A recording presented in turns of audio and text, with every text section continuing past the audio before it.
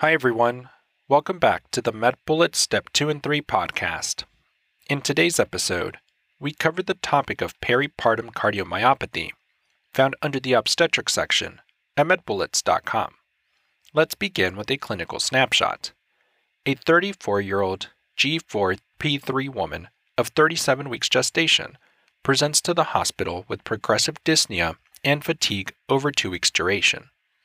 On physical exam, she is found to have bilateral lower extremity edema, bilateral basilar rales, and an extra heart sound following S2 at the apex. She has jugular venous distension. A chest X-ray is performed, which confirms the diagnosis. She is started on supplemental oxygen and intravenous diuretics. Let's continue with an introduction to peripartum cardiomyopathy. As a general overview, peripartum cardiomyopathy, or PPCM, is a rare, idiopathic complication of pregnancy that results in left ventricular systolic heart failure in women during the peripartum period. This is a potentially life-threatening condition that requires urgent evaluation, diagnosis, and intervention, and treatment is similar to other forms of heart failure. In terms of the epidemiology, this is rare but may occur in 0.04 to 0.1% of live births.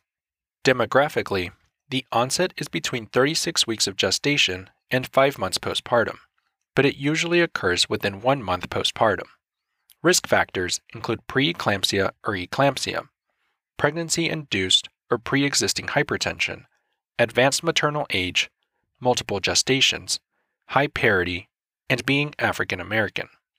In terms of the pathogenesis, the mechanism is largely idiopathic, but it may be related to systemic angiogenic imbalances, elevated oxidative stress, and impaired VEGF signaling during pregnancy. Moving on to the presentation, common symptoms will include chest pain and heart failure symptoms such as exertional dyspnea, cough, orthopnea, and paroxysmal nocturnal dyspnea. On exam, one may note bilateral lower extremity edema, jugular venous distension, a displaced apical pulse, abdominal fullness, bilateral basilar crackles, and an S3 gallop. In terms of further imaging, chest radiography may demonstrate an enlarged cardiac silhouette, pulmonary vascular congestion, curly B lines, and interstitial edema. An echocardiogram is indicated as the imaging study of choice in the diagnostic evaluation of PPCM.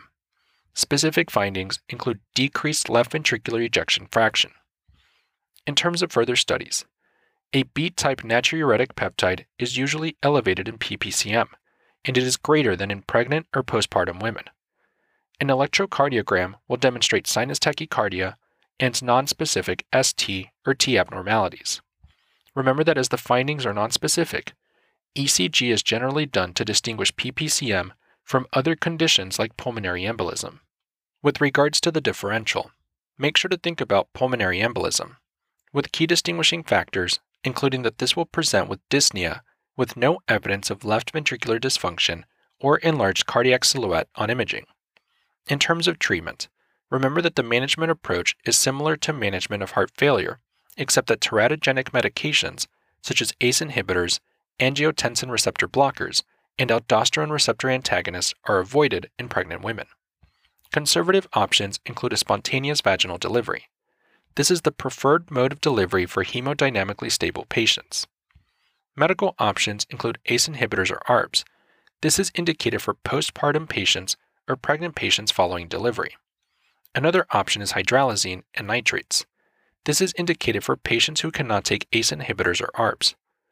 Beta blockers are indicated for long-term management in all patients. Spironolactone or eplerenone is indicated as a treatment option for postpartum patients or pregnant patients following delivery.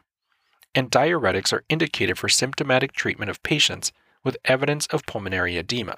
Surgical options include immediate delivery via cesarean section. This is indicated for severe heart failure and for hemodynamic instability refractory to treatment. Complications related to peripartum cardiomyopathy include ventricular tachyarrhythmias and chronic cardiomyopathy. Remember that this occurs in women with a baseline left ventricular dysfunction. And lastly, with regards to prognosis, Remember that more than 50% of patients will recover within 6 months with medical treatment, but there is a 6 to 10% mortality, and the earlier diagnosis is associated with improved survival. That's all for this review about peripartum cardiomyopathy. We hope that was helpful. This is the MedBullets Step 2 and 3 podcast, a daily audio review session from MedBullets, the free learning and collaboration community for medical student education. As a reminder, you can follow along with these podcast episodes by reviewing the topics directly on medbullets.com. You can listen to these episodes on the MedBullets website or phone app while reading through the topic. If the MedBullets podcast has been valuable to you, we'd be thrilled if you considered leaving us a 5-star rating and writing us a review on Apple Podcasts. It will help us spread the word and increase our discoverability tremendously. Thanks for tuning in. We'll see you all tomorrow, right here, on the MedBullets Step 2 and 3 podcast.